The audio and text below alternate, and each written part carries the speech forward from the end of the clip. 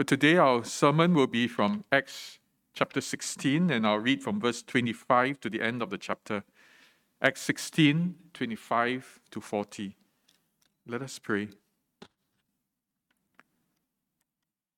Father, speak your truths to us that we may know how you work, who you are, and how you order the events of the world and our lives. But as we allow your word to sink into our hearts, our faith in you may grow. And our desire and longing for you to work in us may also increase. We ask in Jesus' name. Amen. Acts 16, verse 25. About midnight, Paul and Silas were praying and singing hymns to God, and the prisoners were listening to them. And suddenly there was a great earthquake, so that the foundations of the prison were shaken. Immediately all the doors were opened and everyone's bonds were unfastened. When the jailer woke and saw that the prison doors were open, he drew his sword and was about to kill himself, supposing that the prisoners had escaped. But Paul cried with a loud voice, "Do not harm yourself, for we are all here." And the jailer called for lights and rushed in, and trembling with fear, he fell down before Paul and Silas. Then he brought them out and said, "Sirs, what must I do to be saved?" And they said, "Believe in the Lord Jesus, and you will be saved, you and your household." And they spoke the word of the Lord to him and to all who were in his house. And he took them the same hour of the night, washed their wounds. He was baptized at once, he and all his family. Then he brought them up into his house to set food before them, and he rejoiced along with his entire household that he had believed in God. But when it was day, the magistrates sent the police, saying, "Let those men go." And the jailer reported these words to Paul, saying, "Magistrates have sent to let you go. Therefore come out now and go in peace." But Paul said to them, "They have beaten us publicly, uncondemned men who are Roman citizens, and have thrown us into prison. And do they now throw us out secretly? No, let them come themselves and take us out." The police reported these words to the magistrates, and they were afraid when they heard that they were Roman citizens. So they came and apologized to them, and they took them out and asked them to leave the city. So they went out of the prison and visited Lydia. And when they had seen the brothers, they encouraged them and departed. This is the word of the Lord. Thanks be to God. Acts 16 was about the birth of the church in Philippi. In fact, these few chapters are about the birth of different churches. But the birth in Philippi was a different church, a very special church. In his letter to the Philippians, Paul begins by saying, "Every time I think of you, I give thanks. I give thanks for you all the time. Whenever I think about you, I am grateful." And then in 2 Corinthians chapter 8, he wrote about the Macedonian church, of which the Philippian church was the main one. And he wrote this, he said that in a time of severe testing for the church in Philippi, they gave to those in a famine, suffering in famine in Jerusalem. They begged for the chance to give to this church out of their joy and their deep poverty. The Macedonian church was a very, very poor church, and they were going through a time of tribulation, a very severe time in their lives. And while they were going through that, they begged Paul to receive the offering, the collection they had given to the church in Jerusalem. Such was the church in Philippi and the Macedonian church. And so the Philippian church had a very special place in Paul's heart. And in chapter 16 then it describes how that church was formed. Looked very simply. It seems as though this church appeared dead on arrival. We would say in our local colloquial way that this church actually very sway. Because it started well. It started with Paul coming out and meeting a group of women, and he preached, and Lydia, one of the believers, a very influential woman, believed and then opened the house, invited Paul and Silas. And then Paul and Silas stayed a few days there. And during that time, they were disturbed by an evil spirit in a woman. And this woman was persistent. This slave girl followed Paul and Silas everywhere, telling everybody, believe in them, they are the servants of the Most High God. Now, it sounds almost okay, but you really don't want an evil spirit to be proclaiming that you are the servants of the Most High God. Person who had been doing divination, doing black magic and all that, you don't want her to be walking next to you all the time, telling everyone, these are the servants of the Most High God. And so Paul, in a moment of frustration, told the spirit, get out of her. And the spirit left this girl. But as the spirit left this girl, the owners of this girl were very enraged because she was earning a lot of money for them. And now that their livelihood was taken away, they were furious with Paul and Silas. And so they went to the rulers, the leaders, and said, what Paul and Silas did was a very un-Roman thing. They brought in their own cultures and they hurt our business and they hurt our religion. They insulted our religion. And the magistrates and the rulers then took them, beat them with rods. And I believe they were beaten quite badly. Open wounds, not only internal wounds, but open wounds. They were beaten and then locked up. And not only were they locked up, they had stocks around their feet and they were put in a separate place, the inner prison. That seems to have been the end of the church in Philippi, just about to start, just a promising start, and then everything went south. What hope did this church have? Lydia would have been in the house sheltering a few more of the brothers and sisters. But the main leaders the ministry of the main leaders was over. But it wasn't. It was a series of unfortunate events, surely. And this church began from that series of unfortunate events. But there were three things that made it different. Three things about Paul and Silas. The first thing was, it's hard to describe the first thing with one word. We could call it joy, and yet it was far more than joy. It was the outflowing of the Holy Spirit. One might call it, in the terms of Jesus in John chapter 7, verse 37 and 38, whoever thirsts, come to me and drink.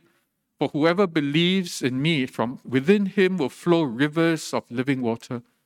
That was the promise that Jesus had made to the disciples, and this apparently was what was happening to Paul and Silas. Because while beaten up and put in stocks and waiting for the uncertainty of the next day, they were singing and praying. In verse 25, Paul and Silas were singing and praying and singing hymns to God, and the prisoners were listening to them. It's a most unusual event. That while they were having such a bad time, they were badly injured, they were praying and singing. Something was happening inside them. It was not anger, it was not fear, it was not depression. There was something flowing out from within them. And perhaps the best description then is that there were rivers of living water, as Jesus promised, flowing from out of them.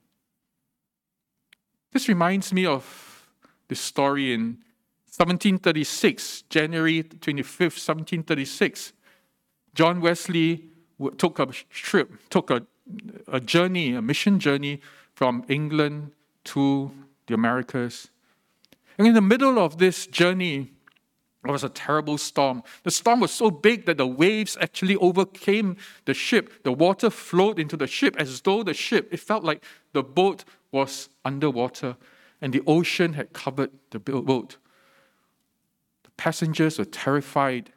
Many of them Christians. John Wesley himself was terrified as he saw the ship covered in water.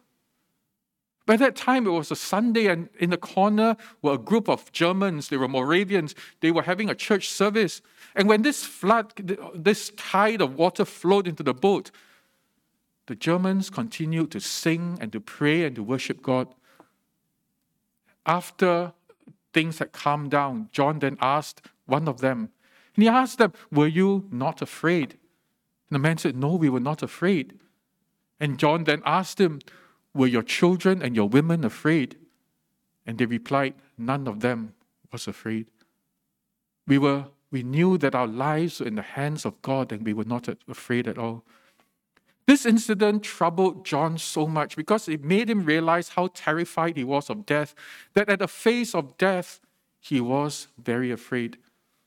He landed in America. He had a disastrous ministry in America, totally rejected, went back to England, and still this incident and the words of this German rang in his mind. We are not afraid. Neither we, nor our wives, nor our children were afraid.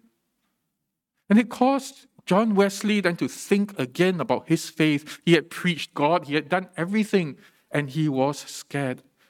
And he came to a point when he was so disillusioned that he told a friend, a very close friend of his, and he said, "How then can I preach when I have no faith?" And the man said, "Preach faith until you have faith. And then, when there is faith, you will be able to preach faith." John Wesley, though not knowing how else to preach because he knew that he had no faith, he continued to preach. 2 years he searched for God until Aldersgate Sunday, Aldersgate Day, when he was passing by and he heard a sermon. And there he felt that he actually believed that his sins were forgiven, and he felt strangely warmed. The book of Acts is about outpouring and the outflowing of the Holy Spirit. And that's perhaps where the elephant in the room is, because we often ask, where is the Holy Spirit? God promised us the Holy Spirit. Everyone who believes in Jesus, from out of within us will flow rivers of living water. God promised us that He would give us the Holy Spirit. But we struggle with that because as we read more and more of the Acts of the Apostles, we hear more and more of how the Holy Spirit overcame people and it became obvious, changed their lives. And we struggle with that question, do I have the Holy Spirit? Then where's the Holy Spirit come upon me? Has it changed? Has He changed my life? One of the problems with the book of Acts, though, is that very often when the Holy Spirit came, it came almost instantaneously. And yet for many of us, we only have to hold on to that promise, and yet we don't know if there is a great change in our lives. And that's where we have to press on and keep praying. As Stacy said, God teach us to cry to you. John Wesley was haunted by that question for more than 2 years. More than 2 years, he heard about how he saw how the Moravians were absolutely not afraid as they worshiped God. There was joy in them. He hadn't had it, and it didn't come instantaneously. He struggled with it in America. He struggled with it back in England, asking himself, what faith is there in me? The reality is that we keep asking God and challenging God. Often in our faith, we say, well, I asked one time, don't have, that means don't have. But that's not the way to pray. If God has promised you something that is real, then ask God to show it to you and give it to you and keep asking. Because God says, ask and you will receive, seek and you will find, knock and the door will be opened. But we've got to ask. Jesus also told a parable of a persistent widow who wanted justice for herself, asking from an unjust judge. But he kept asking and asking. And that's something for us to think about, to do. Because if we really long for the outpouring of the Holy Spirit within us, to the point where we are no longer afraid, to the point where we can live for God, the point where our hearts are transformed, then we have to keep asking God until we receive. The first thing then for Paul and Silas, was outpouring, the outflowing of the Holy Spirit from within them. And they had that. And so while they were still in shackles, they were singing and praying. And the other prisoners were listening to them. I wonder how many of those prisoners eventually became Christians too. But that was how the church began. A series of unfortunate events. But 2 men overflowing with the Holy Spirit made a difference. The second reality was that they had compassion. Here was an opportunity. There was a big earthquake and all their chains were loosed and they could run out. And that was an opportunity because they didn't know what was going to happen the next day. Would they be killed? What would happen to them? And here it seemed as though God had provided them the opportunity to run off for their lives. But then they saw the jailer in despair. The jailer, realizing that all was lost, took a sword and wanted to kill himself. And they had to choose between mercy and self-preservation. They had a chance to run, but they had a call to be merciful to this jailer who was there doing his duty. There was nothing that he did that deserved the mercy. After all, if he died, that's too bad. It's their own people. Paul and Silas should be out of prison. But they had to make that call: compassion and mercy or self-preservation. When we think about it, every day we make that choice between self-preservation and compassion. We make that choice when you have to say something to someone that will protect yourself, that will protect our egos, that will hurt another person. Or we choose to speak with gentleness, with forgiveness, with grace. We choose to show mercy rather than self-preservation. There are decisions that we have to make every day, whether it is to have something else, to make a profit, to make something big for ourselves, or to extend mercy to another who needs it. When I was very young, about 4 years old, I guess, one of the things that my mother used to do was to read stories to me, bedtime stories. And amazingly, these bedtime stories read to 4-year-olds stick in our minds. And there was this story about a little girl who was very disobedient. She was naughty.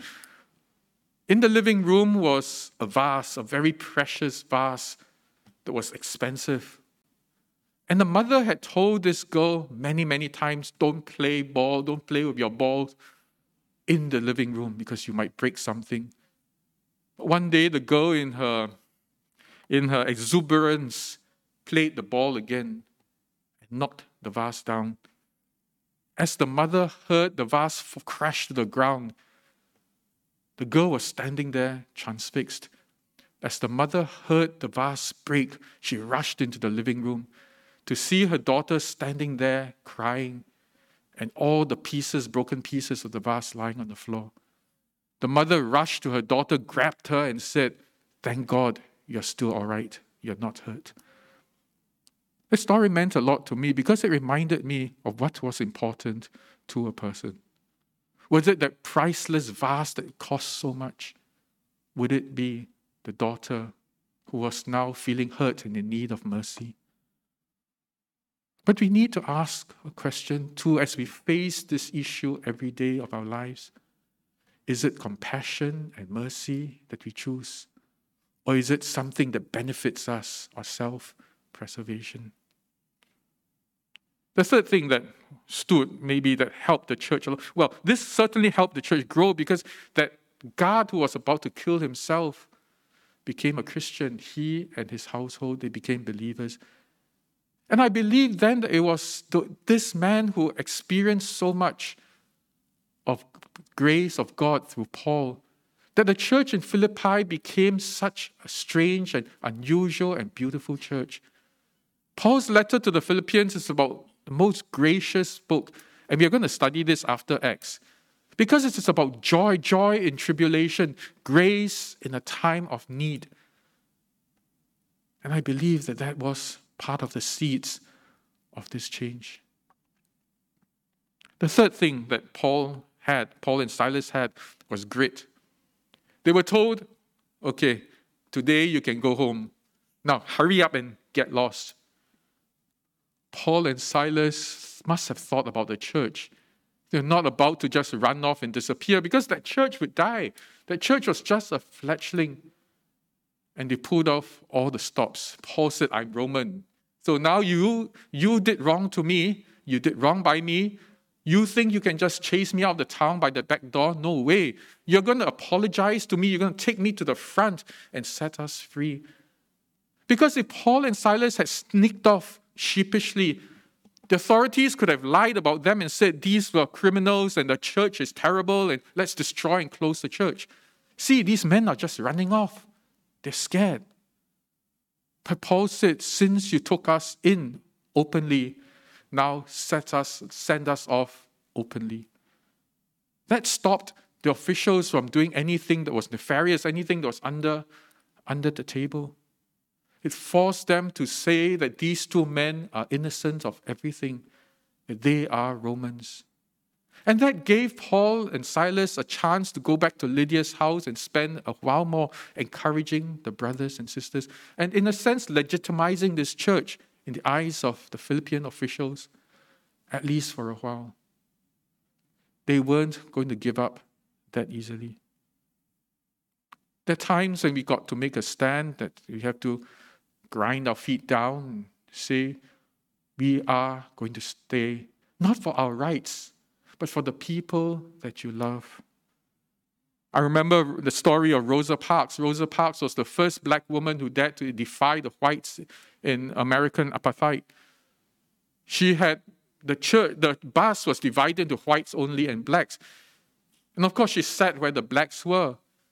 But one white passenger came up and saw that all the seats for the whites had been occupied. And so the bus conductor demanded that Rosa Parks leave her seat and give it to a white man.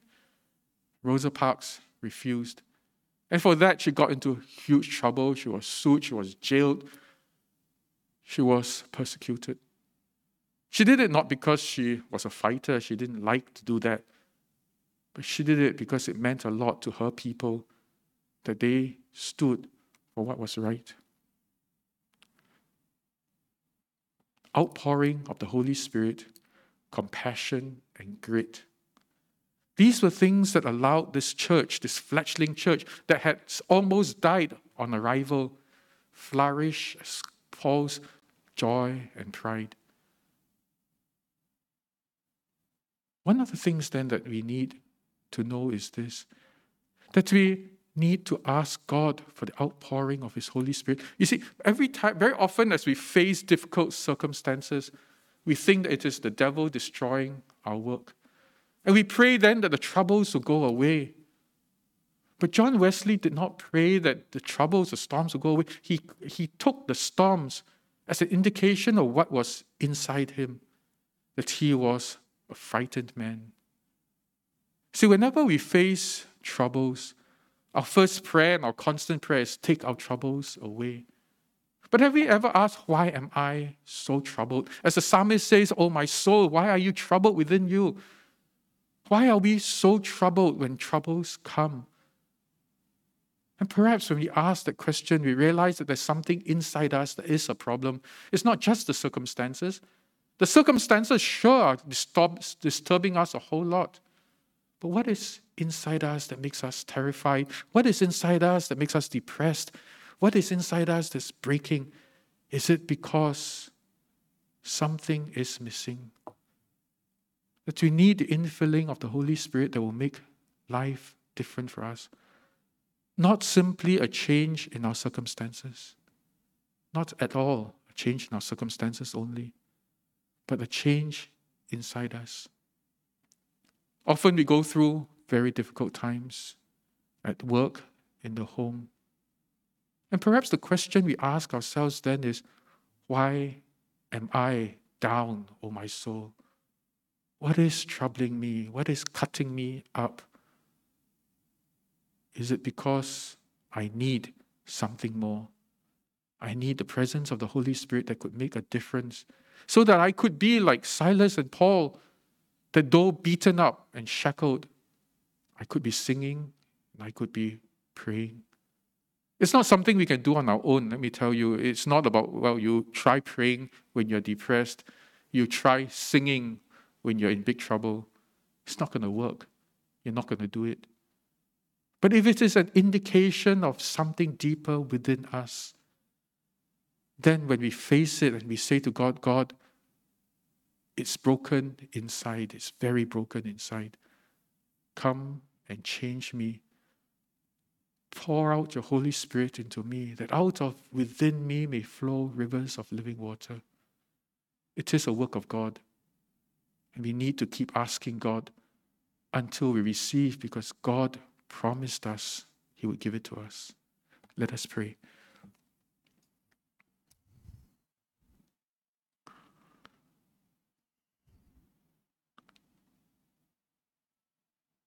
Father, do a deep work within each of us. Because on our own, in our own resolutions, in our own strength and our own abilities, we can control a lot of things, we can invent a lot of things, we can think through a lot of things, but we have so little control over our own emotions. We are easily depressed, and that's the way things are for us. We are easily angered. We are thin-skinned. Easily take offense at what others say. Easily threatened. Easily frightened. And Father, that's us. Even when we boast that nothing phases us, it's not true. Because lots of things trouble us, Lord. Lots of things. And it's not because life stings, it does, but it's because deep inside us there is an emptiness, there is a brokenness that needs to be healed, needs to be filled. And God, you promised that you will pour your Holy Spirit into us, that from within us will flow rivers of living water. We crave that, Lord, we want that. But Father, help us to persevere in praying, to keep asking until we receive, and not allow ourselves to be shortchanged. Because sometimes you withhold because you want us to long for you more. And God, we ask then that we will take you at your word and hold you at your word until you fulfill that promise and you fill us with your Holy Spirit. And Father, when you do that, Lord, our lives will change. How we will be filled with your joy, even in adversity. How we will show mercy, even at our expense. And how, for the love of you and your people, we will be bold. We will be full of grit. That God, we may serve and save one more. Come, Lord, and work in our lives. For we ask in Jesus' name. Amen.